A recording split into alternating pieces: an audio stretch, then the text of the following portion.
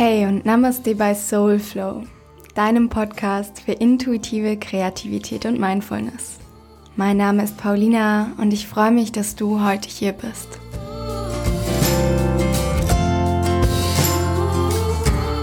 Du glaubst gar nicht, was für eine Ehre es für mich ist, die heutige Episode mit dir zu teilen, denn heute interviewe ich eine ganz wundervolle Künstlerin, die mich tatsächlich zu diesem Podcast hier überhaupt inspiriert hat, und zwar Yvonne Lamberti.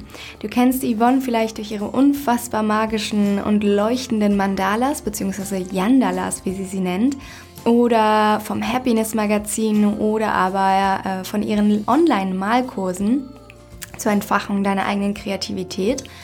Ich habe Yvonne damals tatsächlich in dem Podcast Happy, Holy and Confident von Laura Marlina Seiler entdeckt und war danach wirklich so inspiriert und geflasht und beflügelt zugleich, weil ich selber ihr die Verbindung zwischen Kreativität und Spiritualität als so kraftvoll in meinem Leben empfand und bereits Workshops zu dem Thema gegeben habe, wo ich meine Erkenntnisse geteilt habe und da immer so frustriert war, dass ich nicht all mein Wissen vermitteln konnte innerhalb eines kurzen Workshops. Und dank Yvonnes Geschichte wurde mir dann nochmal bewusst, wie heilend und transformativ das Potenzial hinter der Kreativität und unserer Schöpferkraft sein kann und wie viele andere Menschen, Künstler und Kreative es dort draußen gibt, die ihre bereichernde Geschichte teilen können. Und so entstand eben die Idee für den Soulflow Podcast, wobei Yvonne natürlich gleich als Nummer 1 Wunsch-Interviewgast bei mir auf die Liste kam. Und ja, heute ist sie bei mir. Ich hatte die große Freude, Yvonne selbst interviewen zu dürfen und über ihren Weg in die Kunst und ihre spirituellen Erfahrungen zu sprechen. Yvonne erzählt heute unter anderem darüber, wie sie zunächst einmal einen ganz großen Traum loslassen musste, bevor sie den für sie bestimmten Weg als Künstlerin einschlagen konnte. Also wir sprechen ganz viel über Identitätskrisen, die Angst vorm Scheitern, Egoverlust, aber auch über Yvonnes Nahtoderfahrung in ihrer Kindheit und wie diese Erfahrung ihr ganzes Leben geprägt und beeinflusst hat und sich heute auch in ihren leuchtenden Mandalas widerspiegelt. Yvonne erzählt aber natürlich auch von ihrem schöpferischen Prozess und wie meditativ die Erstellung ihrer Mandalas ist und wie sie dadurch vor allem auch den Weg zurück in ihr Urvertrauen gefunden hat. Also ja, ein Interview, was wirklich so tief berührend ist und so inspirierend ist. Und um diese Episode nun einzuleiten, möchte ich ein Zitat von Carl Jung anbringen, der selbst eine tägliche Mandala-Praxis hatte. Und zwar: A mandala is the psychological expression of the totality of the self. Und damit wünsche ich dir viel Spaß bei der heutigen Folge von Soulflow.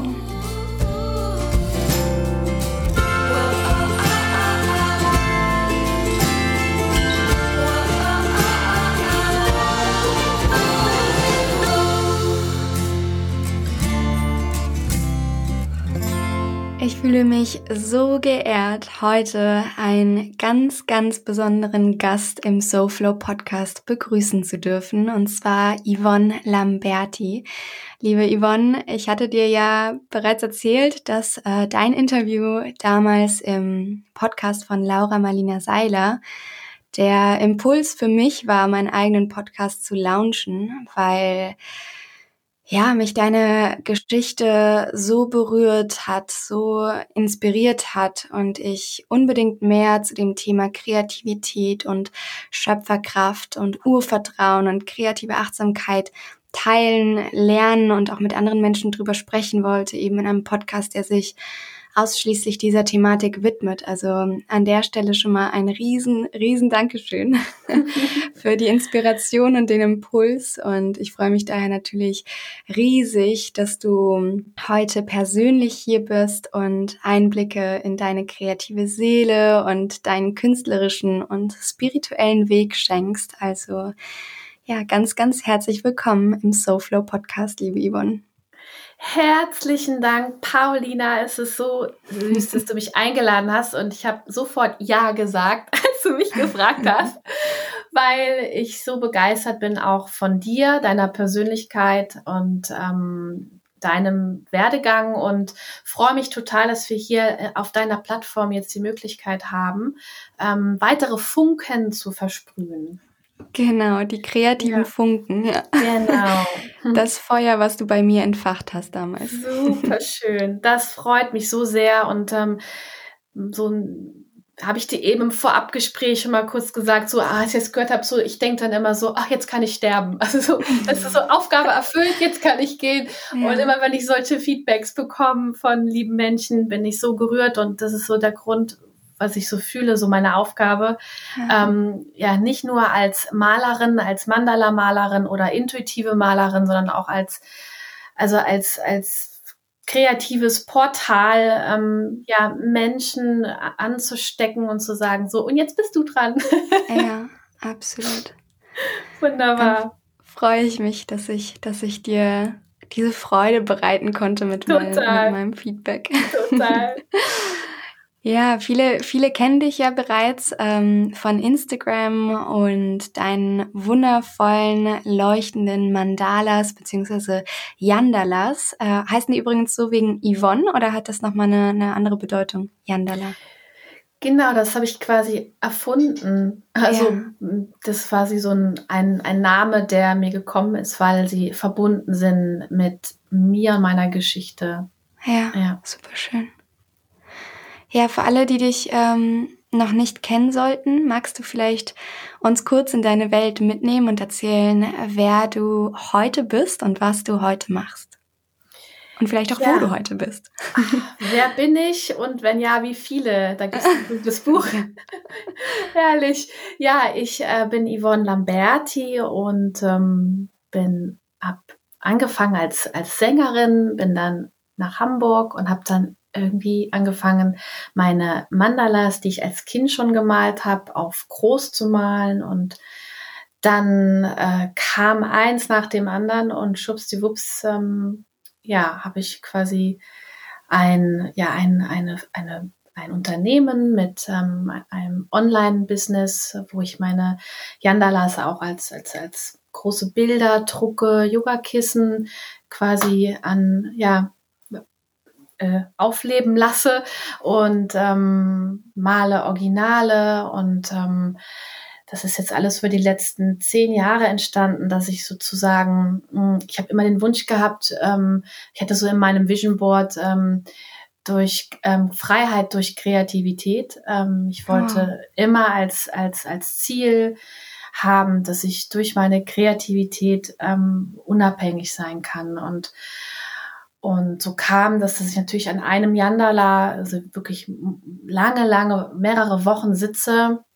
Und als dann die Happiness das Magazin angefragt hat und einen großen Bericht gemacht hat, habe ich gemerkt, ich kann gar nicht so viele Bilder malen, weil es viel zu lange dauert, weil so viele Aufträge kamen und dann kam quasi so aus der Not heraus dass ich dann diese quasi eigene Kollektion zu bestimmten Lebensthemen, zur Dankbarkeit, zum Frieden, zur Lebensfreude, zur Selbstliebe, diese Yandalas als Kollektion angefertigt habe, die dann quasi als Kollektion, als Druckkollektion dann online zu haben sind. Und so kam eins nach dem anderen. Das ist jetzt so ein Teil von dem, was ich in der Zeit gemacht habe. Ja. Wow. Und du sagst, du hattest die Mandalas schon in deiner Kindheit gemalt. Wie bist du auf die Kreation von Mandalas damals überhaupt gekommen? Das wüsste ich auch mal gerne. Meine Mutter sagt, also seitdem sie sich erinnern kann, habe ich ihr diese Kritzeleien, die Dinger, irgendwie so immer auf Papier gemalt. Und das sind halt irgendwie immer Mandala-Symbole entstanden. Und die kamen tief aus mir heraus und ich glaube aber, das ist jetzt so meine Wahrheit, weil ich als Kind auch viel geträumt habe, auch aus Situationen, aus Leben, würde ich jetzt behaupten, die aus Indien stammen, dass ich was Altes mit in ein neues Leben gebracht habe, was ich noch nicht zu Ende gebracht habe in einem früheren Leben. Und eine Kreativität, die quasi fortgesetzt wird. So empfinde ich das. Und wenn ich also wenn ich male, dann habe ich auch ganz oft das Gefühl, das ist ein Auftrag, den ich erfüllen darf und dass ich quasi geführt werde. So. Und das war schon immer so als Kind, dass ich so das Gefühl hatte, ich konnte Abstand nehmen von meiner Umwelt, von mir und war völlig in einem anderen Zustand. Und das hat mich irgendwie so positiv süchtig gemacht, wenn man das so sagen kann. Also so, ja, dass man einfach abdriftet und wirklich woanders ist. Und wie war dann dein Weg zurück zu deinen Mandalas? Also wie war dein Weg dahin, wo du heute genau bist? So, wie bist du zurück zu deinen Mandalas aus deiner Kindheit gekommen und wie hast du es letztendlich geschafft, auch von deiner Kunst zu leben? Du hattest eben das Happiness-Magazin erwähnt und ich finde es einfach immer spannend, wenn man solche Erfolgsgeschichten hört, weil man immer den Erfolg selbst sieht und total geflasht ist natürlich von deinen Werken, von dem, was du heute schaffst. Aber ja, wie war dein Weg? Was waren deine Gedanken? Was hat dich dazu geleitet, letztendlich diese Mandalas zu malen und davon leben zu wollen? Also ich bin nach Hamburg mit 18, weil ich da einen Musikwettbewerb gewonnen hatte mit meinen eigenen Songs und habe dann versucht, von meiner Musik zu leben und es hat sich schwer angefühlt. Es hat sich irgendwie total schwer angefühlt. Dann ist ein Buch zu mir gestoßen, das, glaube ich, alle kennen, The Secret. Und als ich das gelesen habe, habe ich so angefangen, innerlich aufzuräumen. Und dieses Wissen war mir irgendwie schon, es war nichts Neues, aber es war so wertvoll, nochmal daran erinnert zu werden. Ja. Und dann habe ich gemerkt, ich habe da eine ganze Menge, wo ich ganz ehrlich hinschauen kann und habe mich in der Zeit dann auch verändert, als ich gemerkt habe, ist das überhaupt noch mein Traum, Sängerin zu werden? Weil ich gemerkt habe, ich bin eigentlich gar nicht diejenige, die so gerne in Bussen sein möchte und auf Tournee und ständig gestylt und ready, steady, go zum nächsten Termin. Und bin ich das eigentlich? Und also mein Traum ist also von einer Fiktion aus einem früheren Ich hat sich verändert und ich habe festgestellt, das ist ja gar nicht eigentlich mein wirklicher Traum. So, ich will ja eigentlich viel lieber frei und unabhängig sein und das bin ich nicht, so fühle ich mich nicht, wenn ich 1000 Termine habe und für Plattenfirmen A&Rs und alles, was dahinter steht, Promotermine und zur Verfügung stehen muss ich, weil ich total gerne aufwach und reinfühle, so wie ist denn heute mein Tag, was die Qualität und dann gehe ich dann da rein. Und das war eigentlich das größte Geschenk. Ich hab einfach einen Break gemacht. Also ich habe eigentlich nur aufgegeben.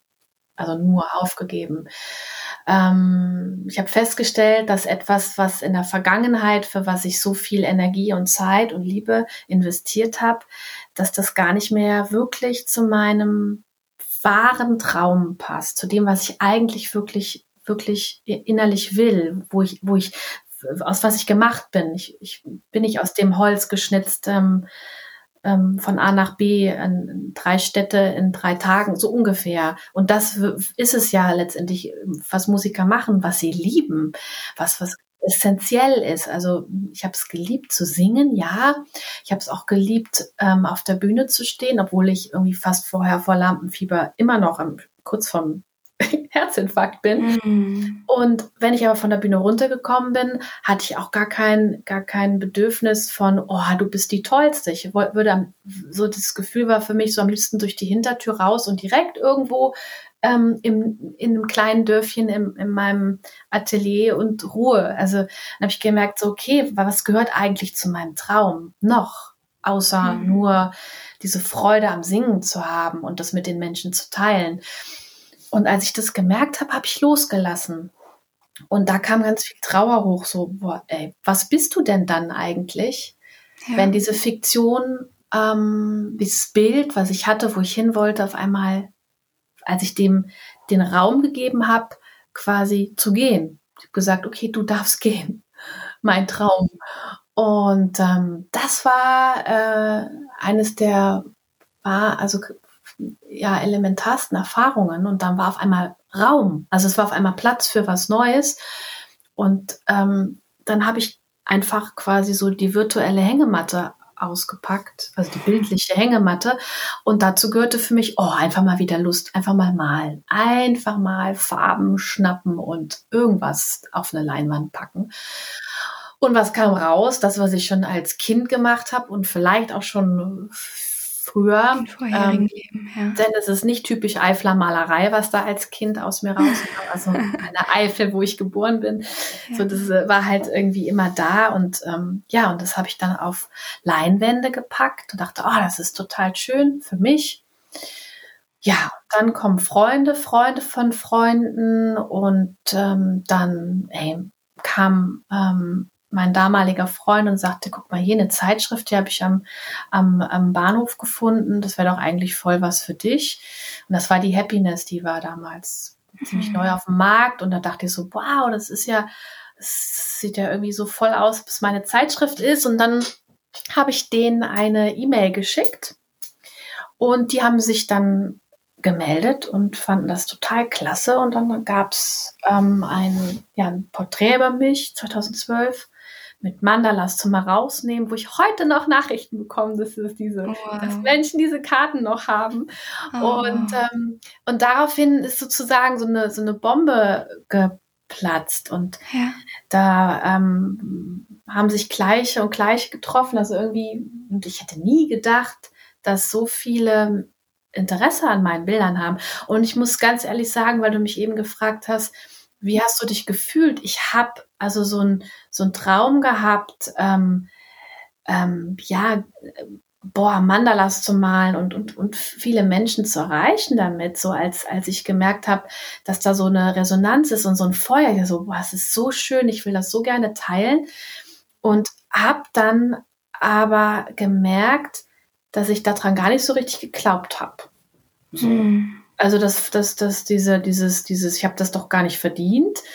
Dieser Glaubenssatz war sehr, sehr stark und habe dann einfach sozusagen machen lassen. Also ich habe einfach mich überwunden, die Happiness anzuschreiben, weil ich gemerkt habe, also dass da von Freunden und Bekannten so eine Resonanz kam, wo ich auch so eine Freude zurückbekommen habe, dass ich gedacht habe, vielleicht gefällt das ja noch jemandem. Und ja.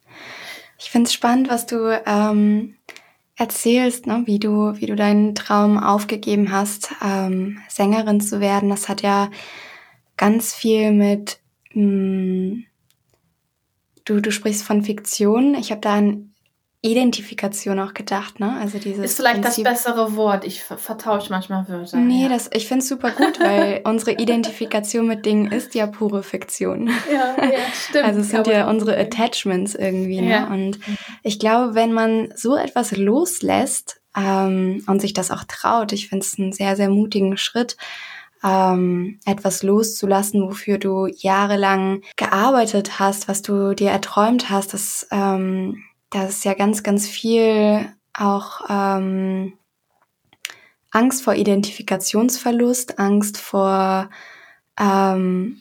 Verlorenheit, so wer bin ich denn? Ne? Das ist ja ein Ego-Verlust im Prinzip. Absolut. Wenn du das aufgibst, womit du dich jahrelang identifiziert hast, dann verlierst du dein Ego. Und das ist eigentlich das größte Geschenk, glaube ich, was du dir unterbewusst damals gemacht hast, weil du dich dann so intuitiv hast leiten lassen, ne, zu deinen Mandalas. Und ich finde es so schön, weil die Musik selbst, ich weiß nicht, ich hatte gerade den Gedanken, dass es dir vielleicht gar nicht so sehr darum ging, Sängerin zu werden, sondern dich einfach auszudrücken. Also etwas auszudrücken über den Gesang, über den Weg der Kreativität, ob es jetzt über deine Stimme ist oder heute über deine Mandalas. Es ist ja ein kreativer Selbstausdruck. Also total schön, dass du das jetzt von deiner Stimme oder von deinem Gesang heraus in deine Mandalas transformieren konntest.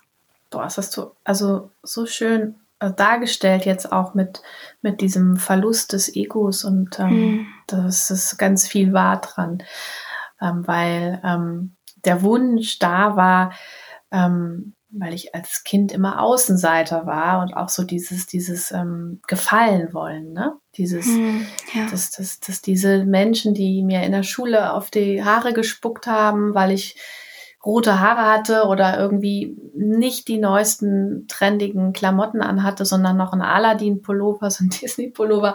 Ich bin halt irgendwie da immer sehr gehänselt worden und hatte vermutlich aus diesem Wunsch heraus, so dieses Bedürfnis, so Anerkennung, geliebt zu werden. Und das habe ich halt in der Phase, wo ich mich am entwickeln war, da habe ich so viel auch irgendwie wahrscheinlich geheilt ist geheilt in mir, dass ich dieses Gefühl nicht mehr hatte. Ich musste da irgendwie an Robbie Williams denken, diesen berühmten englischen Sänger, der sagte so, man muss so eine kranke Seele sein, weil man braucht die Riesenmasse. Also das ist jetzt auch nur seine Beschreibung, heißt ja auch manchmal sehr sarkastisch, indem er es sagt.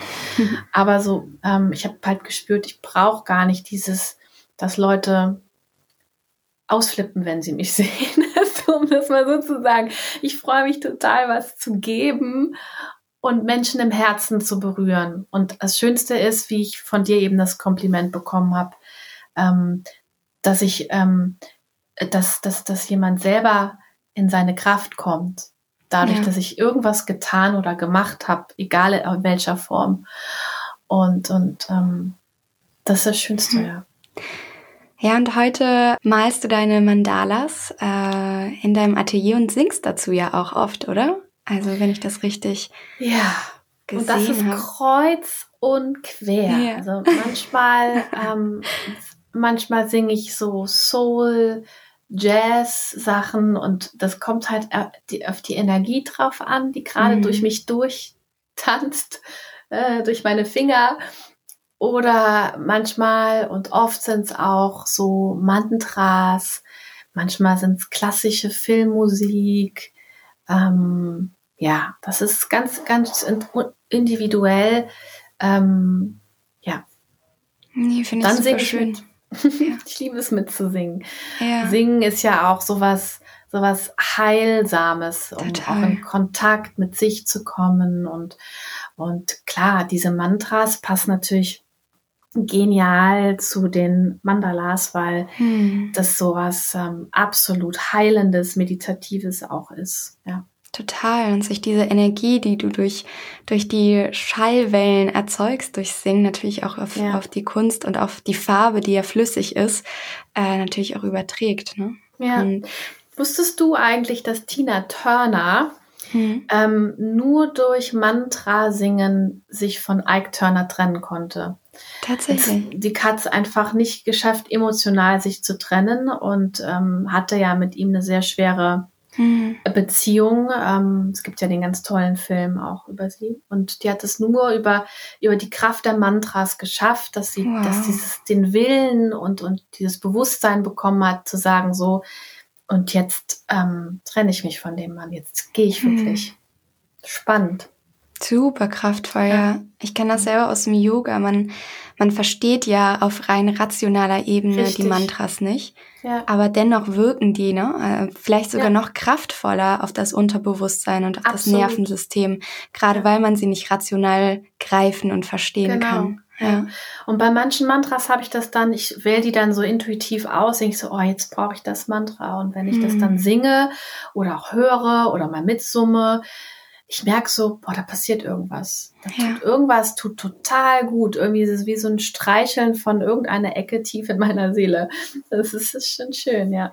Kannst du uns auch ein bisschen mehr in deinen schöpferischen Prozess mitnehmen? Also wie du deine Werke kreierst, wonach du deine Farben auswählst, wie du mit Symboliken arbeitest, wie du einfach vorgehst, ganz intuitiv, ob du frei Hand malst und vor allen Dingen auch, was der Aspekt des Lichts für dich bedeutet. Ich glaube, da ist eine sehr, sehr tiefergehende Geschichte, die dahinter steckt, die ich gerne, auf die ich gerne eingehen möchte, weil deine Mandalas ja einfach erstrahlen vor Licht. Und das ist so süß, danke. Erzähl mal ein bisschen davon. Ja, also ich hatte als Kind ein Nahtoderlebnis und bin fast ertrunken und habe ein Licht gesehen, welches ich nicht zuordnen konnte, weil es also nicht zu beschreiben war, weil die Sonne und das Tageslicht damit nichts zu tun hatte. Also es war so, es ist ein Licht, das es hier nicht gibt. Also ich glaube generell, es gibt viel mehr Licht, als wir sehen können. Und das war ein Licht, was ein Gesamtkunstwerk war mit dem, was es mit mir gemacht hat, als ich mich gefühlt habe in diesem Lichttunnel, diesem Kreis, der quasi, also immer, es war so anziehend für mich, dass es wie nach Hause kommen war. Das war wirklich so ein Moment, dafür gibt es keine Beschreibung. Also wird es wahrscheinlich auch nie mit Worten zu beschreiben geben, aber es hat mich umgehauen, also so tief in meiner Seele so dieses Gefühl, ja, da geht's lang, da komme ich her und da will ich jetzt auch wieder hin. Und es war aber noch nicht die Zeit, um dahin zu gehen.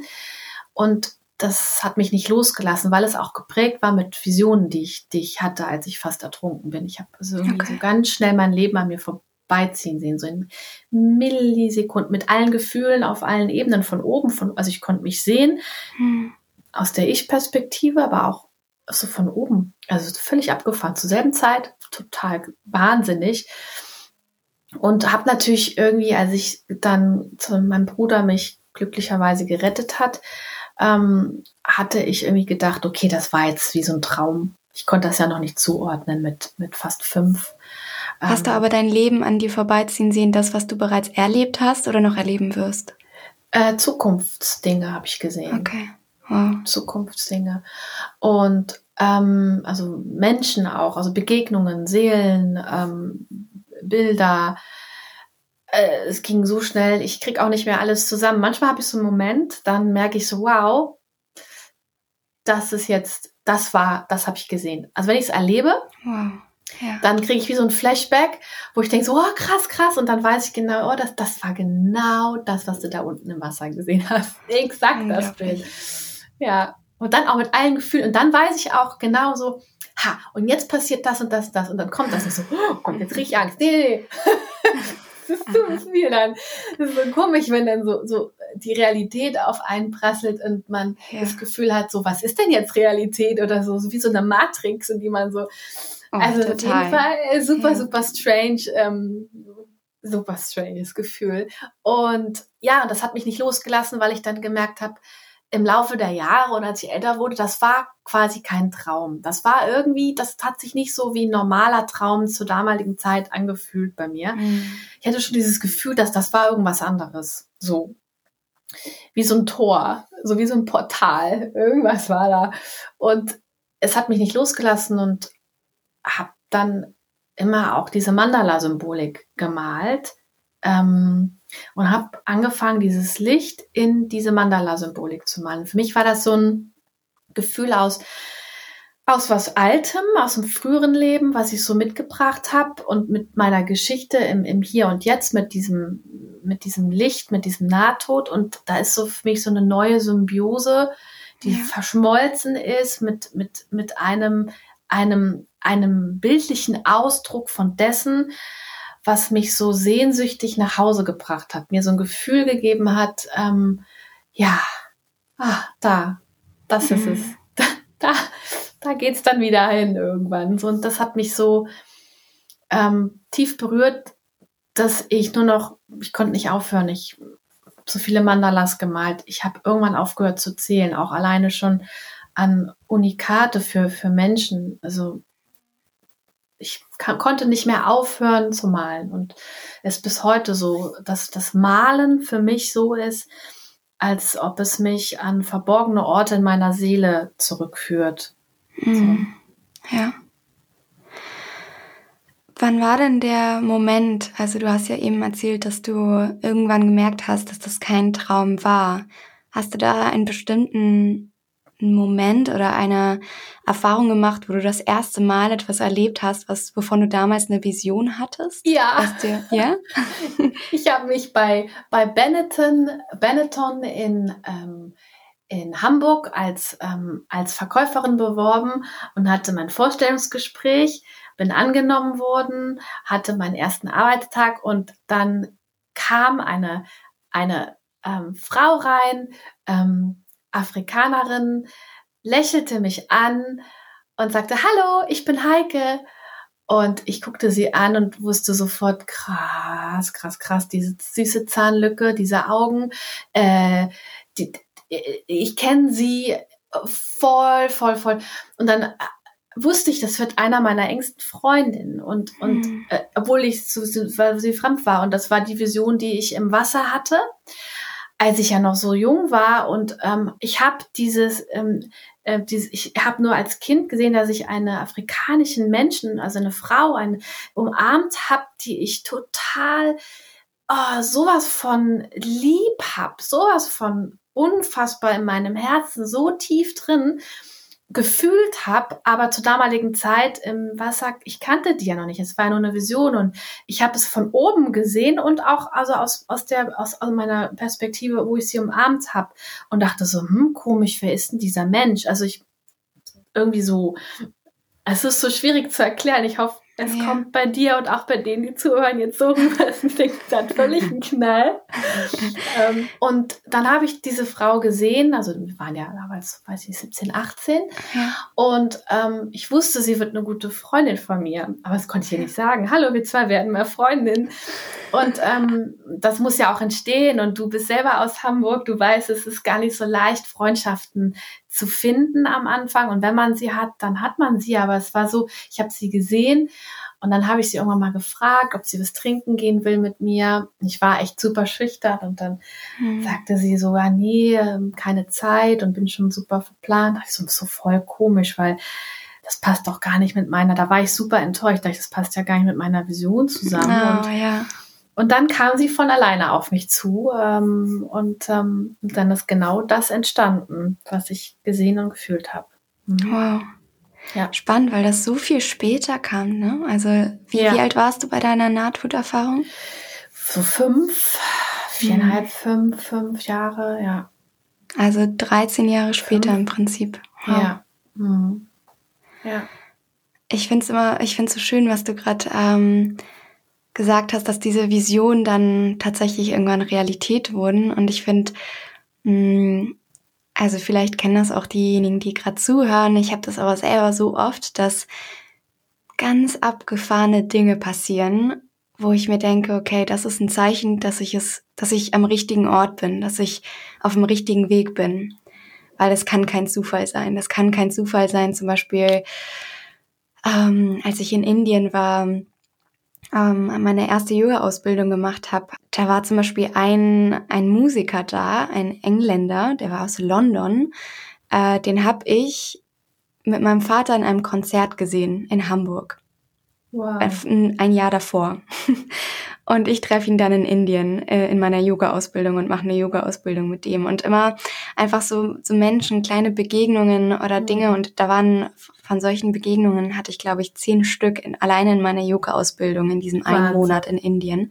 Und ich dachte mir, das kann doch nicht sein. Also selbst eine Begegnung oder ein solcher Zufall mit großen Anführungszeichen wäre schon ein Zeichen gewesen. Aber diese kleinen Begegnungen, diese Zeichen vom Universum, du bist auf dem richtigen Weg. Und das fand ich gerade so, damit habe ich resoniert, als du erzählt hast, dass dann diese Dinge passiert sind, weil du tatsächlich die Vision hattest und selbst deine Zeit, wo du in einem Bekleidungsgeschäft gearbeitet hast oder wo du deine Karriere als Sängerin verfolgt hast, all diese Dinge waren wahrscheinlich notwendig in dem Prozess, ne? Und das war richtig auf deinem Weg, auch wenn es letztendlich nicht das Ziel deines Wegs war, aber es war ein Teil des Wegs, dorthin zu kommen, wo du heute bist und einfach eine Bestätigung zu haben, dass du da alles richtig gemacht hast. Super schön.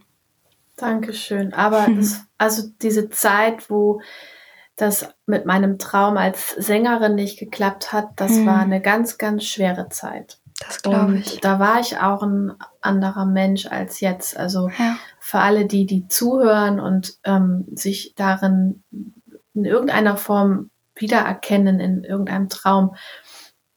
Also ich habe wirklich gedacht, das ist das Ende.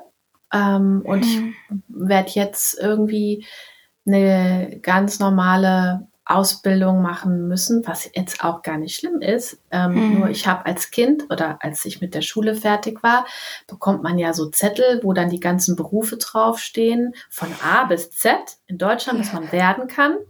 Und ich habe die alle 3 Seiten wirklich klein gedruckt. Ich würde sagen Größe 9 oder 10 minimal. Also wirklich klein gedruckt von A bis Z. Ich bin die Liste 3-mal durchgegangen und habe gedacht, da steht mein Beruf nicht drauf. Den gibt's nicht. Und es war immer so ein tiefer Wunsch von mir, was ganz Eigenes aus mir heraus zu kreieren. Nicht das, was es schon gibt, einfach so aus mir heraus wirklich zu leben. Und für mich war es halt zur damaligen Zeit das Singen, weil ich habe im Leben nicht gedacht, dass das irgendwie mit den Mandalas was werden könnte. Das war gar nicht in meinem Kopf. Und es ist wichtig zu wissen, dass wenn man an dem Punkt ist, wenn man denkt, dass man weiß nicht, wie es weitergeht, dass man dann wirklich auch alles loslässt. Und einfach im Hier und Jetzt bleibt und auf diese Zeichen sich sensibilisiert, auf die Intuition. Was will ich eigentlich? Und die Intuition spielt eine ganz, ganz große Rolle. Und deshalb gebe ich auch diese Kurse jetzt, diese Malkurse, weil ich merke, mit diesem Thema Kreativität, Schöpferkraft, wie diese Talente, die da alle drin stecken, Zeichen erkennen, Intuition fördern, in Kontakt mit dem Unbewussten zu kommen, in Kontakt mit der Seele zu sein, aus sich zu schöpfen, etwas umzusetzen, in Form zu setzen, all das, was Kreativität kann und auch dieses intuitive Gespür zu bekommen, wann bin ich im Kopf? Das reicht ja alleine schon, ein intuitives Gespür zu bekommen, wenn wir im Kopf wenn wir merken, ich bin im Kopf. Das reicht ja schon. Dieser Bewusstseinszustand beim Malen, ich bin jetzt zu verkopft. Das ist ja schon das Geschenk alleine, egal was dabei rauskommt, aber allein diesen Schalter zu spüren zwischen Kopf und Intuition, zwischen Herz und Verstand, das ist ein Riesengeschenk, was ich in meiner Kreativität entdeckt habe. Und für mich ist das einfach so wichtig, das weiterzugeben, weil das noch viel mehr Funken versprüht. So, dass Menschen sagen so, ja, cool, ich gucke jetzt mal, was ist da in mir, was will da gelebt werden? Total. Ich hatte gerade so ein Bild im Kopf, weil wenn man im Kopf verkopft, weil alleine der Kopf selbst ist ja total begrenzt. Also es ist ein so kleiner Rahmen irgendwie, ne, in dem wir uns aufhalten. Und die Intuition hat zwar ihren Ursprung irgendwo im Gehirn, im Nervensystem, im Unterbewusstsein, aber es ist ja die Verbindung zu etwas Grenzenlosen. Also es ist etwas, was über den Körper, über unseren Kopf, über uns selbst hinausgeht und mit dem einen großen Ganzen verbunden ist. Und sich da dessen bewusst zu werden, ich bin verkopft, ich bin in dieser kleinen Box so begrenzt in meinem Schaffen gerade, und da sich mit der Intuition zu verbinden, die eben grenzenlos ist, über den Körper, über uns selbst hinausgeht. Wollen wir den Kopf mal nicht, schön. Das ist super schön und das ist ein ganz wichtiger Punkt, wollen wir den Kopf aber mal nicht zu schlecht machen, denn über die so vielen Millionen von Jahren, wo wir uns quasi entwickelt haben, ist dieser Cortex einfach hat sich weiterentwickelt im Gehirn. Und alleine der macht es uns möglich, Fantasie zu entfalten und vor allen Dingen viele Wege im Kopf durchzugehen. Also sprich, wenn man jetzt selbst großartige Maler, die auch überlegt haben, was male ich jetzt, die sind quasi du willst quasi was ausdrücken in dir und du kannst überlegen, wie du das Bild gestaltest. Das ist ja auch eine Form von Kreativität, zu sagen, okay, ich könnte die Geschichte so rum erzählen, aber auch so rum. ich könnte sie aus der Perspektive, aus diesem Weg, ich könnte das Bild so komponieren, aber auch so. Und das macht es uns im Positiven möglich, das Gehirn zu nutzen und dann anzubinden an das, was du eben gesagt hast, dieses Gehirn zu nutzen, diese Fähigkeit, sich Lösungswege schon mal so zu überlegen oder auch Ideen zu entwickeln im Kopf, aber aus diesem tiefen, intuitiven Herzensgefühl heraus, so was wir eigentlich wollen. Und da ist es das Wichtigste, sich selbst kennenzulernen, um dahin zu kommen, in diese Anknüpfung. Und umso besser wir uns kennenlernen, wissen, wer bin ich eigentlich, also im Moment und was will ich und was sind meine Wünsche, was passt zu mir, meinem Leben, nicht aus der Position von dem, was meine Eltern gesagt haben, was sie sich für mich wünschen, sondern aus mir heraus, so, dann das zu verknüpfen mit allem. Wie hast du es damals geschafft, auch einfach für die gerade zuhören, weil du sagst, es war super schwer für dich, dieser Prozess des Loslassens und diese imaginäre Hängematte auszuhängen.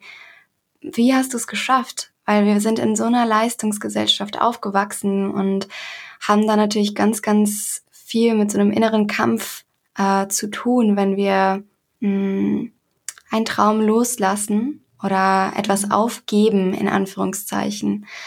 Wie hast du es geschafft, wirklich in die Muße zu gehen, in dich zu gehen und dich wieder zurück zu verbinden mit deiner Intuition? Ich glaube, ich war an einem Punkt, wo ich wirklich eine Auszeit gebraucht habe. Also es ist eine super, super schwere Frage, also eine gute Frage. Ich würde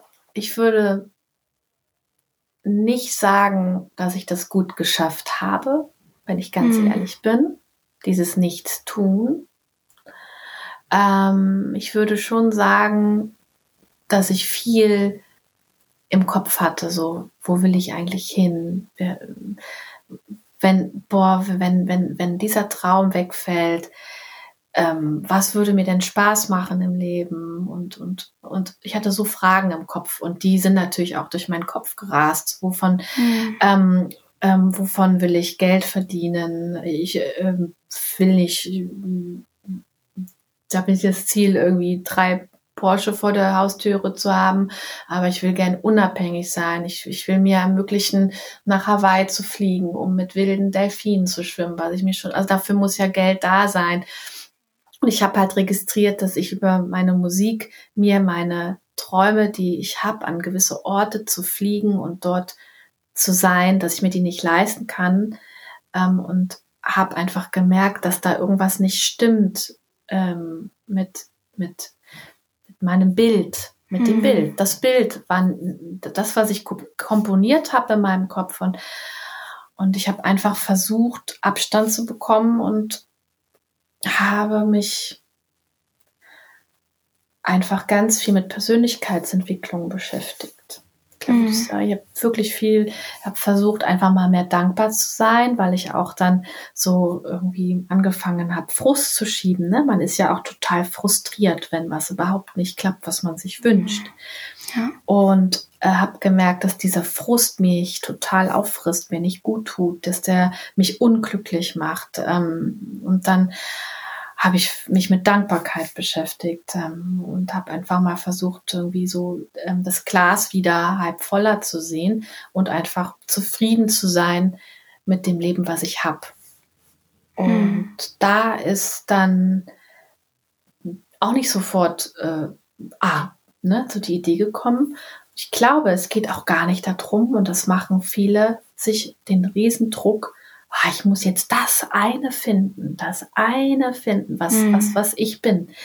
Und das ist irgendwie ein absolutes Luxusproblem in Deutschland oder Europa.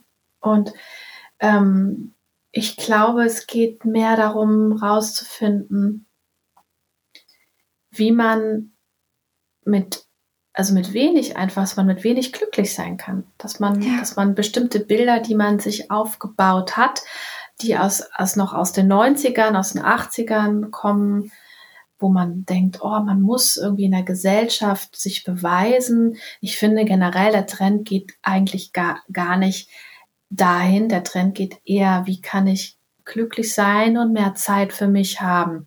Und ich glaube, das sollten wir uns alle noch mal viel mehr bewusster machen. Das ist und was du gesagt hast, ist das Ego auszuschalten. Das habe ich irgendwie geschafft. Ich habe es geschafft, mein Ego auszuschalten, indem ich meinen Traum platzen lassen habe.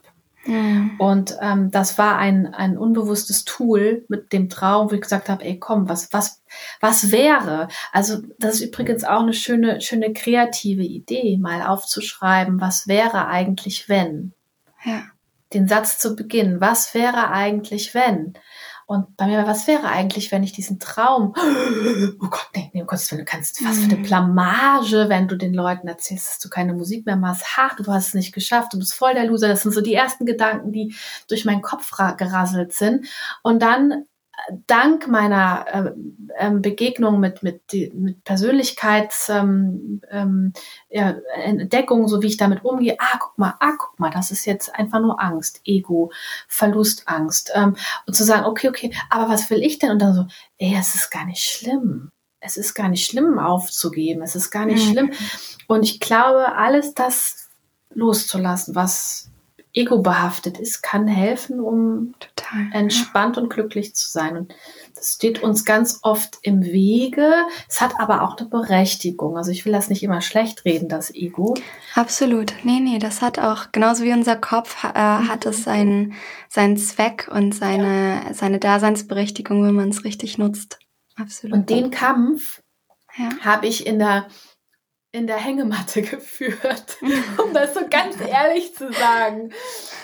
Also ich habe mich in die Hängematte gelegt und so von außen hätte man sagen können, super, macht nichts, aber ich war ganz schön busy. Ich war richtig busy im Kopf, aber ich habe aufgeräumt. Also, und das braucht man dann auch. Also es ist ja eine richtige Erschöpfungsarbeit, weil wenn man dann anfängt, so richtig sich krass ehrliche Fragen zu stellen, und Ehrlichkeit ist einfach das A und O, ganz, ganz ehrlich hinzuschauen. Wir können auch immer nur so ehrlich hinschauen, wie wir bereit sind, in gewisse Ecken ehrlich hinzuschauen. Das ist auch ein Thema an sich. Aber das wäre jetzt vielleicht, das haben wir lange ausgeholt, aber es ist total schwierig, das ehrlich zu beantworten und dann nochmal so reinzugehen. Ja. Ich habe irgendwann mal gelesen, ich fand das so schön, was du gerade gesagt hast, mit dem was wäre, wenn. Und es gibt ja die Frage, was wäre, also auch in irgendeinem Buch über Persönlichkeitsentwicklung habe ich das auch gelesen, was wäre, wenn, oder was würdest du machen, wenn du nicht scheitern könntest? Und dann wurde die Frage aber umgedreht zu, was würdest du machen, wenn du genau wüsstest, du würdest scheitern? Also was würdest du trotzdem machen? Was bereitet dir Freude, ganz unabhängig davon, ob du damit erfolgreich bist oder nicht? Ja, genau. Und ich frage dich ganz, ganz bewusst, weil die Frage auch aus mir kam, weil ich zum Beispiel damals, als ich von meiner ersten Yoga-Ausbildung zurückgekommen bin, du sagst auch, du warst damals ein ganz anderer Mensch, ne? Du hast ganz andere Ziele verfolgt, warst an einem ganz anderen Punkt. Das war bei mir damals auch so. Ich wollte in der Mode arbeiten, ich wollte Moderedakteurin werden und habe ganz, ganz andere Prioritäten und Ziele verfolgt und mich da ganz von mir selbst auch entfernt. Und als ich dann aus Indien zurückgekommen bin von meiner ersten Yoga-Ausbildung und dann zurück irgendwie in meine Modeagentur kam, wo ich die neuesten Trends im Fast-Fashion-Bereich irgendwie recherchieren sollte, da hatte ich dann so eine totale Existenzkrise, weil ich mich nicht mehr in meinem alten Leben oder in dem alten Ich wiederfinden konnte nach dieser Entwicklung oder den Erkenntnissen, nach dieser Yoga-Ausbildung, der Rückverbindung zu mir selbst und ich da einfach neu mich integrieren musste, ne? Also Integrität, mich selbst neu finden musste und neu definieren musste, was will ich und wie will ich das erreichen, über welchen Weg. Und da hat mir zum Beispiel damals eben Kreativität und intuitives Malen total geholfen. Und da du ja Mandalas malst, die stecken ja voller Symboliken und voller Energie als Bilder selbst und haben ihren Ursprung eben im Buddhismus, im tibetischen Buddhismus, im Hinduismus, ne? Und deswegen sagst du ja, dass es wahrscheinlich auch ein Mitbringsel aus einem vorherigen Leben ist, was ich super spannend finde. Und Mandalas sind ja auch omnipräsent, zum Beispiel auch in der Natur zu finden, ne? Also in Kakteen, in Blumen, überall in der Natur, selbst in der Galaxie. Und deswegen finde ich das Geometrie. total, genau, sakrale Geometrie. Dazu habe ich auch tatsächlich eine Podcast-Episode, ein Interview geführt. Super, super spannend, ne? Wie sich das überall im Universum und auch in unserem Körper wiederfindet. Ja. Wo man eben diese Reflexion, diese Einheit sieht, ne? Diesen Mikrokosmos in uns und aus uns im Außen. Und ja, also super, super faszinierend, sakral, geometrische Form. Und ich kann mir deswegen vorstellen, dass die Erstellung, das Malen eines Mandalas unfassbar meditativ ist. Und wollte dich da fragen, was die Erstellung eines Mandalas, was dieser künstlerische Prozess mit dir macht. Also was spürst du beim Malen und was glaubst du, hat das vielleicht auch was mit dem Urvertrauen zu tun? Also das erste Wort kam mir, ich bin verbunden. Das ist das erste Wort. Und Mandalas kommen ja auch aus dem indischen Sanskrit. Sie sind aber viel älter. Ja. Sie kommen sogar schon aus der Steinzeit. Die ersten Mandala-Symbole sind wirklich auch Steinzeit-Höhlen, wo man Ritzungen im Felsen in Mandala-Symbolik gesehen hat. Das heißt, es ist eine Ursymbolik, die uns Menschen seit dem Dasein fasziniert und anzieht. Wir finden sie viel in religiösen Symbolen. Der Maya-Kalender ist zum Beispiel auch wie ein Mandala aufgebaut. Ob in der Gotik, egal wo, auf der ganzen Welt. Es ist also eine Ursymbolik und ich glaube, es geht wirklich um diese gleichbleibende Gesetzmäßigkeit, diesem Samen, der in der Mitte ist und drumherum entsteht alles.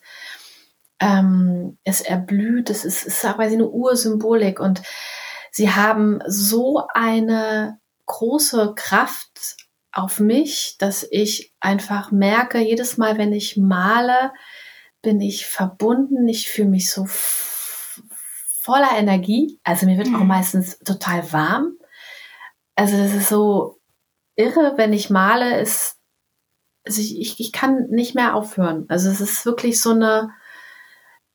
es ist eine Leidenschaft.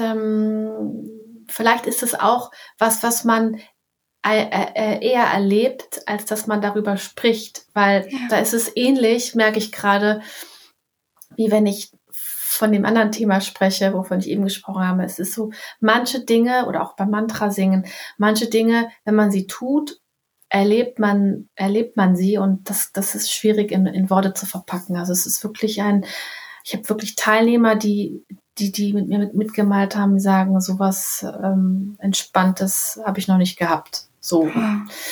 Also es ist wirklich totales Ankommen, Verbinden, Loslassen und im Hier und Jetzt sein und auch, man kreiert ja auch dabei etwas. Das ist ja das Schöne. Es ist wirklich so eine Art Meditation, die da ja auch drin steckt. Ja. Und gleichzeitig habe ich aber auch eine andere Seite an mir, die auch lebendig und wild ist. Daher habe ich auch dieses intuitive Malen, was ich ja auch in einem Kurs gepackt habe, weil ich für mich gespürt habe, bei einer Mandala-Symbolik gehst du ganz anders ran. Du weißt ja schon, wie sie aussieht. Ja? Du fängst in der Mitte an und es gibt eine Gesetzmäßigkeit, die drumherum bleibt und eine Symbolik, die du mit einbaust, die ganz viel Kraft und auch eine Wirkung auf deine Seele hat und dich da beflügelt und auch erinnert.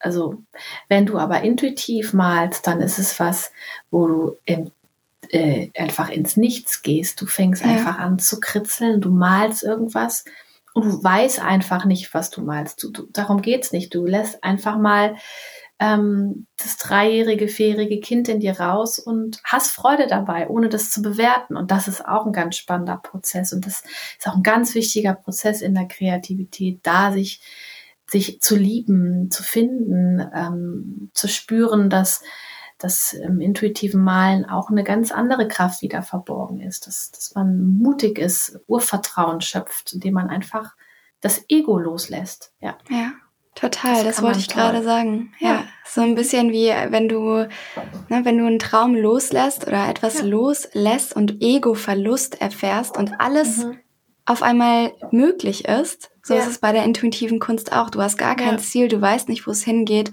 Genau. Und es ist dieser absolute Ego-Verlust, wo du dich einfach treiben lässt und dich mit der Intuition verbindest. Und ja, total schön, spannendes Bild. Und da hast du auch ganz schnell dieses, es muss aber schön, es sieht aber nicht schön aus. Total. Und das ist ja das Spannende, darum geht es ja.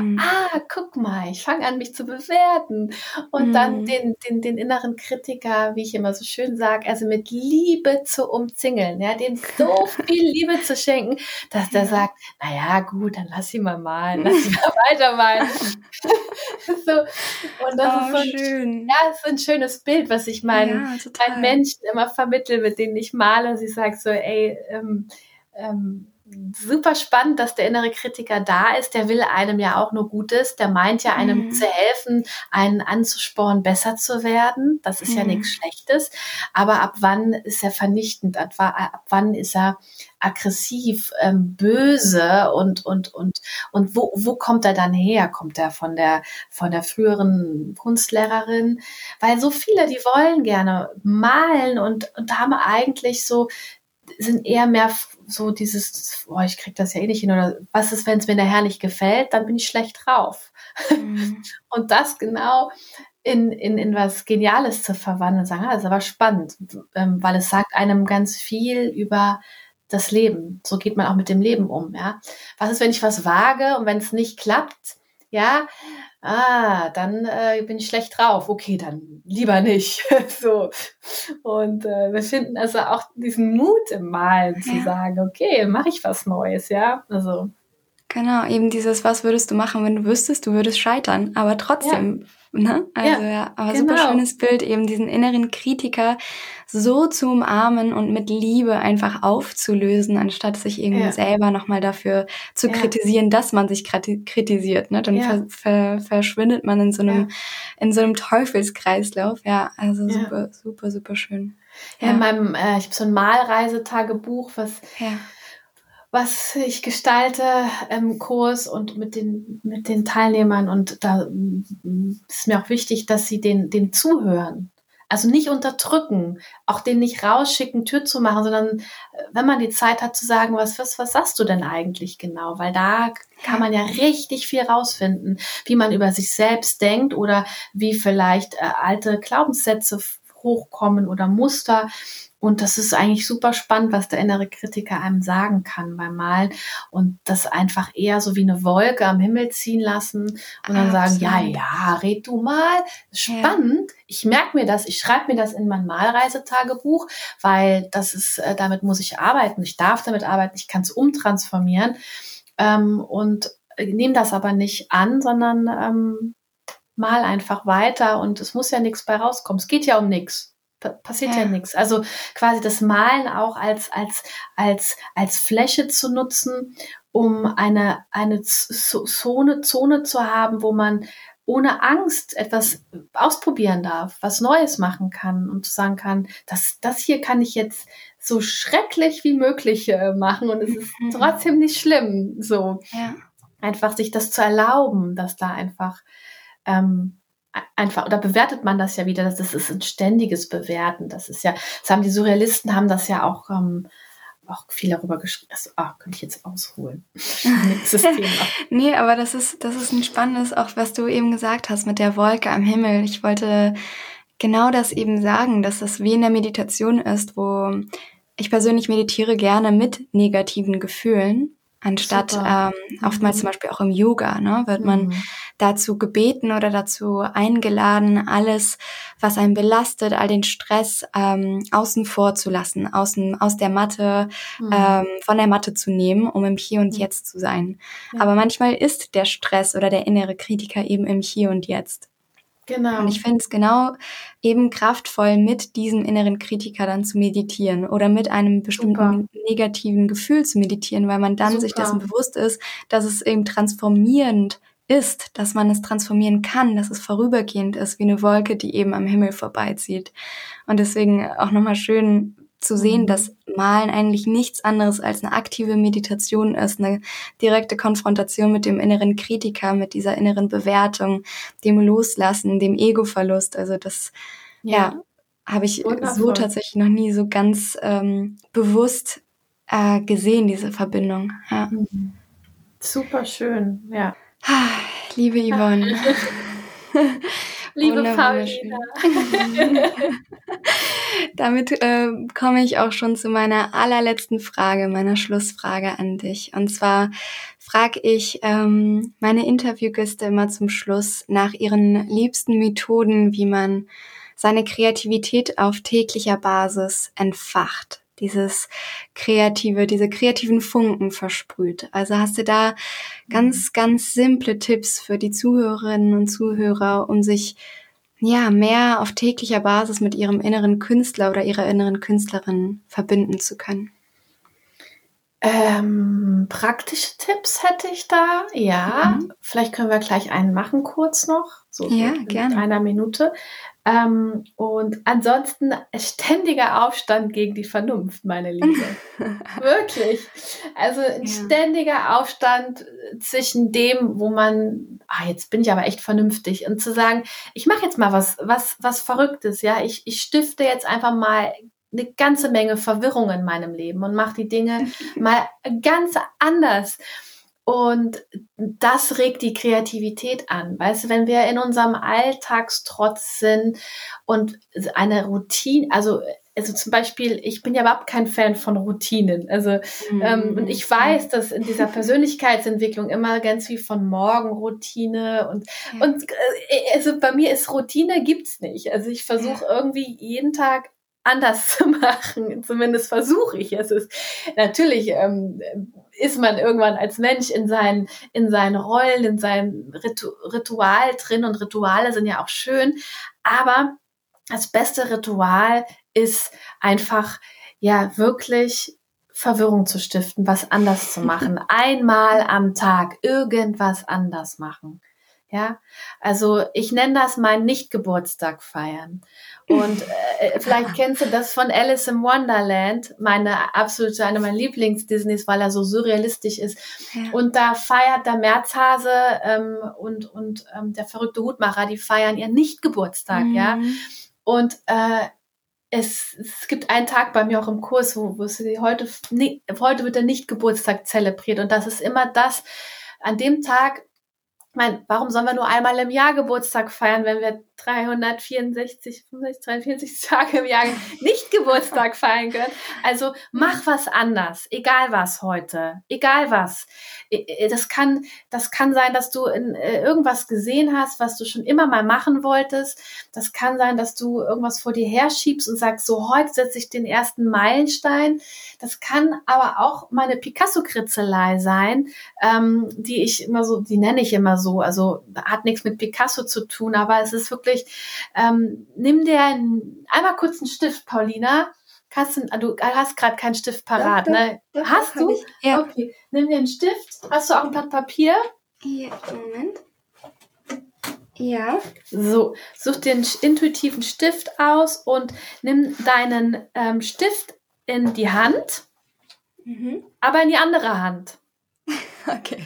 Also quasi, wenn du Linkshänder bist, in die rechte, wenn du Rechtshänder bist, in die linke. Und mach die Augen zu und für 3 Sekunden kritzelst du mal einfach und fühl einfach mal rein, wohin deine komische Hand will, die jetzt gerade so gar nicht weiß, was sie mit dem Stift, wie sie den anpacken soll. Jetzt einfach mal für 3 Sekunden Augen zu und kritzeln. Einfach irgendwas kritzeln. Und stopp. So, und dann schaust du dir das an und jetzt hast du schon mal 2 Sachen gemacht. Du hast schon mal Verwirrung gestiftet, weil dein Gehirn sagt so, na super, was ist das denn? Da fängt es schon mal an. Und dann ist es, das andere ist es, okay, was mache ich denn jetzt damit? Ich könnte da jetzt Muster reinsetzen, das einfach ausmalen. Ich kann mit Buntstiften arbeiten. Ich kann aber auch einfach vielleicht das Bild mal drehen und vielleicht entdeckst du sogar, ich entdecke hier sogar gerade einen Pelikan bei mir mit einem Segelboot. Ich werde das dir nachher zuschicken. Ja, bitte. So, und da unten ist sogar ein Fisch, tatsächlich. Also das ist meine Fantasie. Und die Fantasie ist die Sprache der Intuition. Das heißt also, ich könnte jetzt sogar tiefer gehen, zu sagen, Pelikan, Segelboot, was bedeutet das? Symbolik, mal einfach googeln, zu gucken, was geht mit mir in Resonanz rein. Es gibt Tage, da sehe ich was, es gibt Tage, da sehe ich nichts. Und das auch zu akzeptieren und zu sagen, gut, dann mache ich mal einfach nur bunt. Und manchmal denke ich, wie cool, ich habe hier zum Beispiel einen Igel mit dicker Unterlippe. Der hat eine richtig dicke Lippe, der Igel. Oder es gibt irgendwie so ganz komische Tiere oder irgendwelche Zeichen, die mit mir in Resonanz gehen und sprechen. Und das nutze ich, wenn es eine Routine gibt oder irgendwas, dann ist das so wie mein Tagebuch, dass ich da einfach mal einmal am Tag reinkritzel und gucke, was kommt da raus, wie fühlt sich heute das an. Und dadurch, dass wir die andere Hand benutzt haben, die, mit der wir eigentlich nicht malen und zeichnen, dadurch haben wir schon unser Gehirn aktiviert, die intuitive Gehirnhälfte. Und vor allen Dingen ist diese Hand, mit der wir nicht schreiben und nicht malen, ist die intuitivere Hand, weil die weiß gar nicht, was sie tut. Die ist nicht geübt darauf, in irgendein Gesicht zu malen oder irgendein Wort zu schreiben, im meisten Falle. Die ist nämlich, die kann nichts. Die hat das nie gelernt, zu schreiben, zu malen. Und das ist die am intuitivsten ist. Und da kommen die interessantesten Sachen bei raus. Spannend, ja. Wow. Das ist meine Picasso-Kristallei. Kann man auch kostenlos, ich habe ein 5-Tages-Kreativ-Retreat, was ich kostenlos anbiete. Vielleicht packst du es in die Shownotes rein, wo man das finden kann. Und da ist ein Tag ist diese Übung auch drin. Wunderschön. Ja. Das packe ich auf jeden Fall in die Shownotes. Lieben Dank, Yvonne. Ich weiß gar nicht, was ich sagen soll. Ich sitze hier mit so einem breiten Grinsen. Du bist so süß, Paulina. Ich danke dir fürs Interview. Es hat so Spaß gemacht.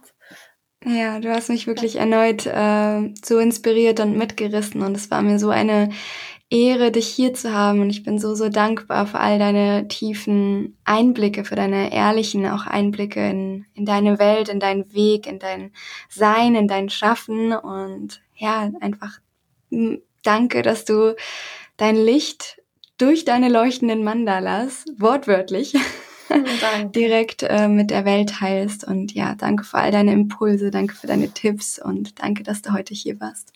Vielen Dank dir von ganzem Herzen und danke an alle, die zugehört haben. Und ich hoffe, dass vielleicht der ein oder andere Funke übergesprüht ist.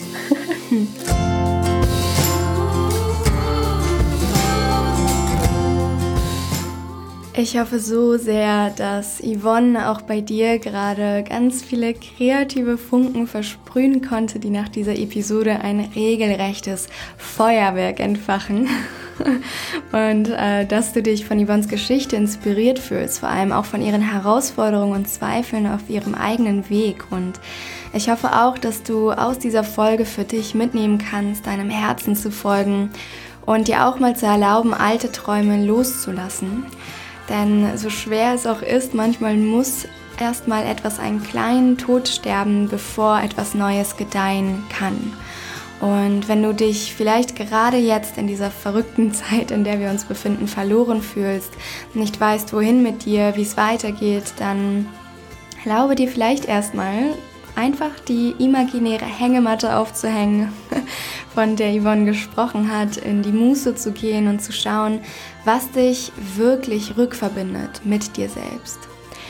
Und wenn du mehr über Yvonne und ihre leuchtenden Mandalas erfahren möchtest, findest du natürlich all ihre Links, ihre Website, ihren Instagram-Account und Shop in den Shownotes. Und dort findest du übrigens auch den direkten Link zu dem kostenlosen 5-Tages-Kreativ-Retreat. Vielleicht ist das für dich ja der perfekte Impuls, dich wieder mehr mit deinem inneren Künstler oder deiner inneren Künstlerin verbinden zu können. Solltest du aber noch irgendwelche Fragen an Yvonne oder an unser Gespräch haben, dann kannst du mir gerne deine Fragen und Anregungen unter meinem heutigen Instagram-Post auf Let That Soul Flow dalassen. Ansonsten kannst du diese Episode natürlich gerne mit deiner Familie, deinen Freunden, deinen Liebsten und all denjenigen um dich herum teilen, denen Yvonnes Geschichte helfen könnte, in ihre eigene Kraft zu treten und das Vertrauen wiederzufinden, dass selbst nach einer absoluten Identitätskrise und dem absoluten Ego-Verlust etwas ganz Wundervolles auf einen warten kann. Und wenn dir diese Folge gefallen hat, würde ich mich außerdem so sehr über eine positive Bewertung bei iTunes freuen, denn das hilft mir extrem dabei, mit dem Podcast noch viel mehr Menschen erreichen und inspirieren zu können. Und ja, ich danke dir vielmals dafür, dass du mir heute deine Zeit geschenkt hast, um dir das Interview mit Yvonne Lamberti anzuhören. Ich wünsche dir noch einen ganz wunderschönen Tag oder Abend, wo auch immer du gerade sein magst, und verabschiede mich wie immer mit Spark Creativity und bis zur nächsten Folge.